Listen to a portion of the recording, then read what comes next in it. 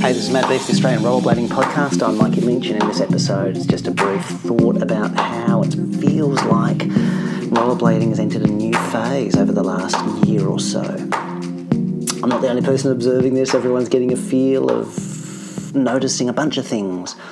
More rollerblading popping up in media of various kinds. I actually even noticed just in like a prayer diary published by the Church Missionary Society, there's a kid with rollerblades on in one of the photos on one of the pages.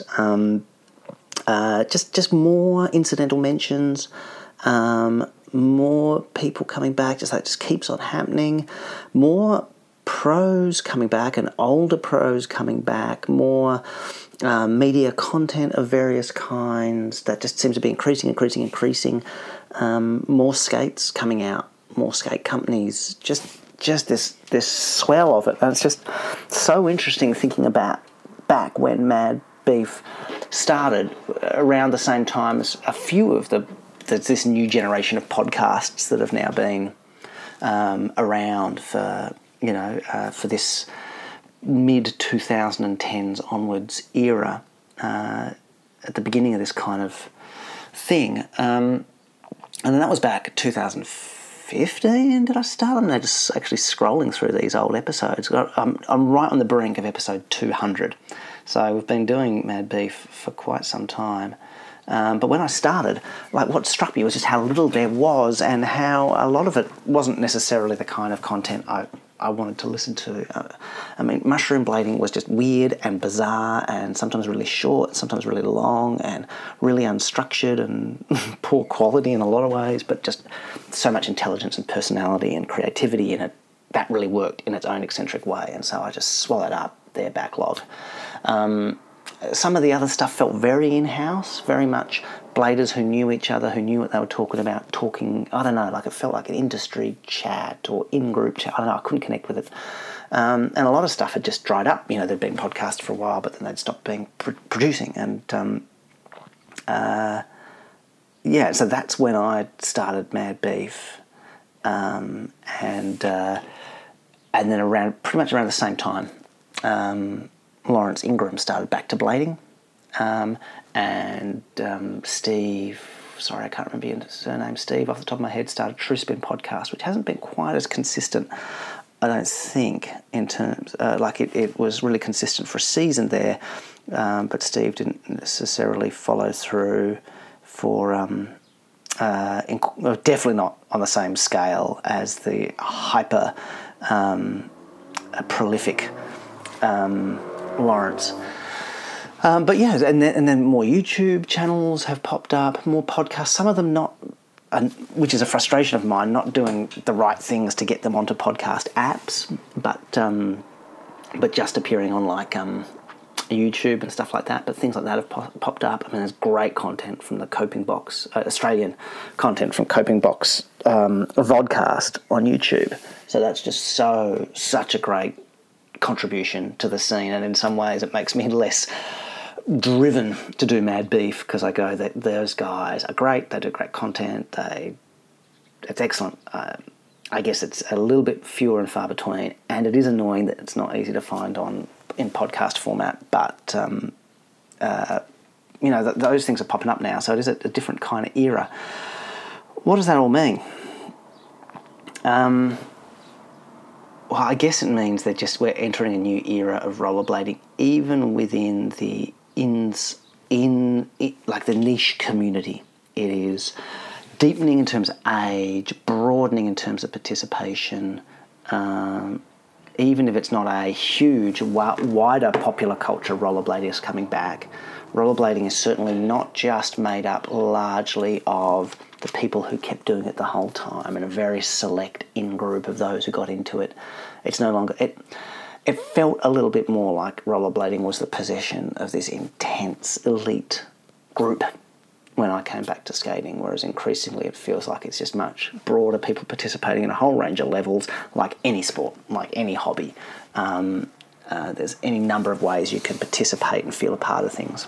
So it really has changed. It really has broadened. It really has diversified. And the number of companies really out there doing new things, and I don't know. That's just really it's interesting. Razors seem less central to things than razors were in 2015-ish, 2014 when I came back. Obviously, Roaches have come back in a big way. Adapt brand has just grown in scale and reach. Other companies have just kept up, and kept doing new and interesting stuff, whether it's USD, especially with Aeon. I remember when that was first getting announced, but the Aeon has just become a fixture in things. Rollerblade continues to tick along a bit. Like they do good things, but I guess the exciting new thing with them is the blank skate that has just been released. And on we could go down the list. Them skates is a super exciting new development. When I came back, I learnt all about Valo, and that was cool. And how much cooler is them? Anyway, it's a different era. And what does that mean for what's next? It's anybody's guess. I think it will mean rollerblading will establish itself in the way that BMX now has as a legacy sport that will always have participants, will always have a culture, and I think we're just... FISE, we already have representation in the wider action sports community. I think that'll just get more and more, that it'll just be one of the action sports that there will always be people involved in. So that's really cool. It's no longer the cultural cringe. It's no longer a historic and strangely retro sport. I guess together with roller skating, it is just going to establish itself as having enough value and legitimacy to just be there and be always an option, and that's super exciting. What I'm really curious to see, I guess you're seeing it already in some of the bigger cities, is really starting to see rollerblading culture owned entirely by teens and 20-somethings. That's what I'm really curious to see, is what gets created and what it feels like to go to the skate park and suddenly there's a bunch of cool rollerblader kids who have gotten into it, learned their tricks, learned the culture, the history, the fashion, the style, the brands, and observed it and processed it and digested it for themselves. Tassie's a small population, so I'm yet to see that here. I suspect some of you are already seeing that elsewhere, and that's just a really exciting thought. And funnily, it will also be a little bit weird at points where they might be more intense, and therefore consider I'm not a real rollerblader the way they are. Who knows? But yeah, anyway, these things I think are in store in their way. Not necessarily some huge wave, but I think a steady, solid progression is inevitable, and that's really exciting. Bring it on. All right, I'll leave it there. Cheers. Mad Beef Rollerblading Podcast is produced by Mikey Lynch, theme music by Edifice Architect.